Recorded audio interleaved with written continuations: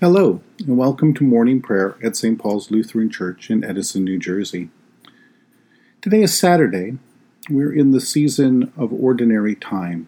We're at the end of the 5th week after Pentecost and the start of the 6th week. We begin our time of prayer in silence.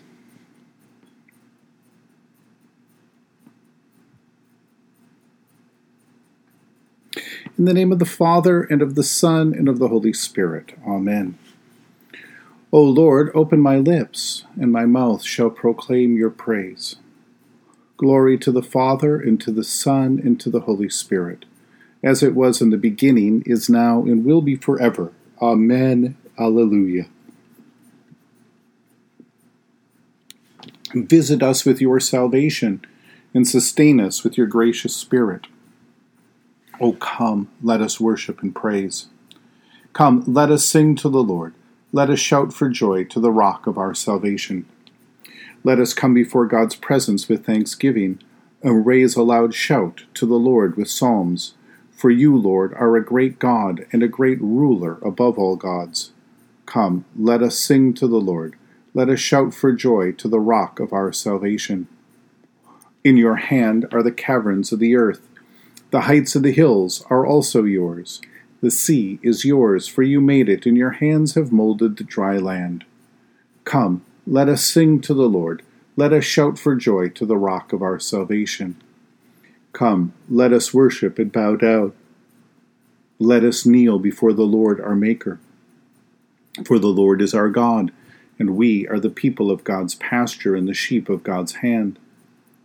Come, let us sing to the Lord. Let us shout for joy to the rock of our salvation. You have been born anew through the living and abiding Word of God. A reading from Matthew chapter 11. Jesus said, "But to what will I compare this generation? It was like children sitting in the marketplaces and calling to one another. We played the flute for you, and you did not dance. We wailed, and you did not mourn. For John came neither eating nor drinking, and they say, 'He has a demon.' The Son of Man came eating and drinking, and they say, 'Look, a glutton and a drunkard, a friend of tax collectors and sinners.' Yet wisdom is vindicated by her children." At that time Jesus said, "I thank you, Father, Lord of heaven and earth, because you have hidden these things from the wise and the intelligent, have revealed them to infants. Yes, Father, for such was your gracious will. All things have been handed over to me by my Father, and no one knows the Son except the Father, and no one knows the Father except the Son, and anyone to whom the Son chooses to reveal him. Come to me, all you who are weary and are carrying heavy burdens, and I will give you rest. Take my yoke upon you and learn from me, for I am gentle and humble in heart, and you will find rest for your souls. For my yoke is easy and my burden is light." Jesus is Messiah. The Gospels say so with clarity and regularity, and go to great lengths to show us how Jesus pulls together the various threads of messianic hope and expectation in who he is, what he says, what he does, and most importantly, in his relationship to God, who has given him all things. The Holy Spirit, speaking through Matthew, wants us to hear this good news about Jesus so that we can put our trust in him, be reconciled to God, and live in peace that comes in him through faith and love for God. To receive those gifts of faith and love for God, the revelation of God through the Son. But why then, if it is so clear that Jesus is God's anointed, God's Word incarnate even, why do so many people reject him and refuse to put their trust in him? That is a big question that runs through all of the Gospels. This question is also embedded in our gospel readings for the next few weeks because Jesus wrestles with this question as he sees and teaches more clearly that the cross will be the end of his ministry. So why is it that some come to hear the good news and believe it, while others reject it, sometimes bitterly and even violently? And maybe even in our day, we might go so far as to ask, why is it that some people come to hear and see this good news and assume that Jesus is something that he's not? Well, Jesus notices how people have constructed a variety of mental models of what Messiah will be, what he will say, what he will do, what will happen when he arrives, how they will benefit from this. And the problem is that Jesus and John the Baptist, as Jesus' forerunner, do not match the model of the Messiah and the Elijah who prepares his way, not the model that has been constructed. In a surprising twist, however, it seems that those who are more deeply acquainted with the Scriptures, the law and the prophets, that is, the scribes, the Pharisees, the Sadducees, the priests, and those most politically conscious and aware, the powerful, the Herods, the ruling power, the Sadducees, the high priests, those who seek power, and even for the best motive seek to hold this power for the highest good. Those who have money and status and all the comforts of this world, even when they see these as God's blessings, as they should. Jesus notices that these are the ones who are most likely to reject him, to miss God standing right in front of them.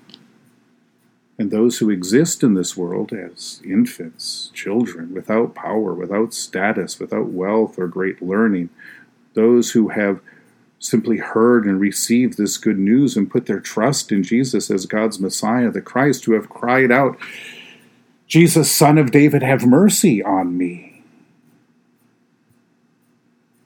This is the kind of aha moment that Jesus shares with the Heavenly Father in a prayer of gratitude and awe at the great wisdom, at the funny wisdom that confounds the self-assured and the self-importance and gives all of the grace of God to the poor, the meek, the humble, the oppressed, the sick, those we find in the Beatitudes. Those who are carrying the weight of the world on their shoulders find the relief, the help, the mercy they seek. God is hidden in Jesus, and no one can find God under their own power or reason. They can search and they can search all they want, yet Jesus, standing right before them, will be invisible. Jesus reveals God in all that Jesus says and does, all that he is. And not when he does what we think God does. That's the struggle here, and probably with us too.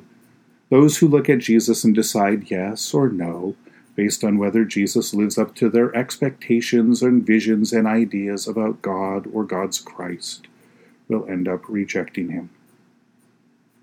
Those who look to Jesus to receive the gift that he gives, who put their trust in him and learn to love him and learn to love God through him, will discover the miracle of God's grace, that is, the very heart of God who has come down to sit beside them. The good news that Jesus proclaims is an invitation, an open invitation to come to the one who has come to him, to let him take and unburden us of our sin, and to join him under the yoke of his fellowship, of faith, hope, and love. All power in heaven and earth has been given to Jesus. Jesus is Messiah.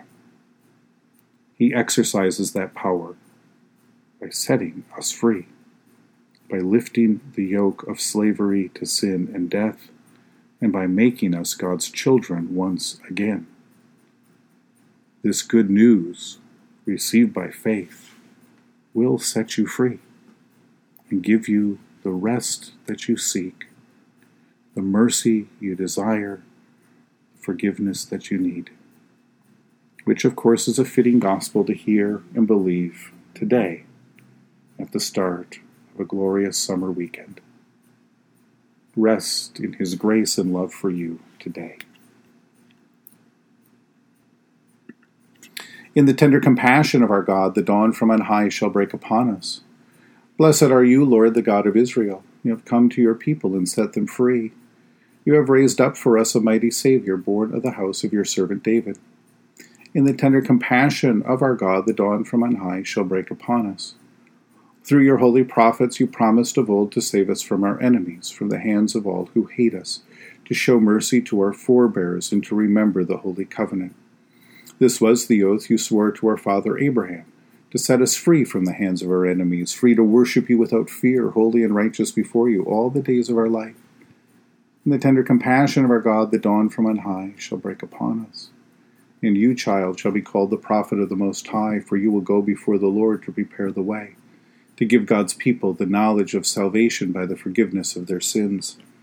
In the tender compassion of our God, the dawn from on high shall break upon us, to shine on those who dwell in darkness and the shadow of death, and to guide our feet into the way of peace. In the tender compassion of our God, the dawn from on high shall break upon us. The Lord be with you. Let us pray. Mighty God of mercy, we thank you for the resurrection dawn, bringing the glory of our risen Lord, who makes every day new. Especially we thank you for the sustaining goodness of your creation, for the new creation in Christ, and for all gifts of healing and forgiveness, for the gift of relationship with others, and for the communion of faith in the fellowship of your church. For who else, for what else are we thankful today? Merciful God of might, renew this weary world. Heal the hurts of all of your children and bring about your peace for all in Christ Jesus, the living Lord. Especially we pray for those who govern the nations of the world, for people in countries ravaged by strife or warfare, for all who work for peace and international harmony, and for all who strive to save the earth from carelessness and destruction, for health for those who are sick, for peace for those who are troubled, for relief for those who are carrying heavy burdens, for comfort for the mourning, and for blessing for the meek and the humble, for the Church of Jesus Christ in every land. For who else, for what else do we pray today?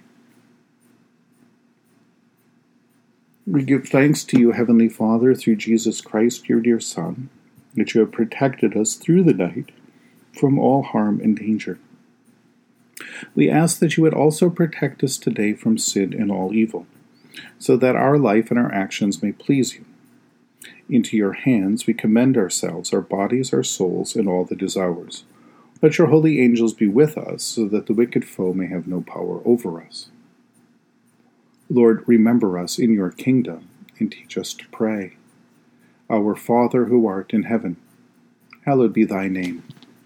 Thy kingdom come, thy will be done, on earth as it is in heaven. Give us this day our daily bread, and forgive us our trespasses, as we forgive those who trespass against us.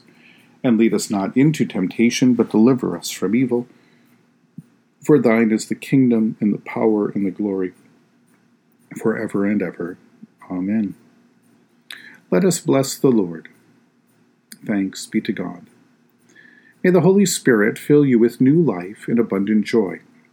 And the blessing of Almighty God, Father, Son, and Holy Spirit be with you now and forever. Amen.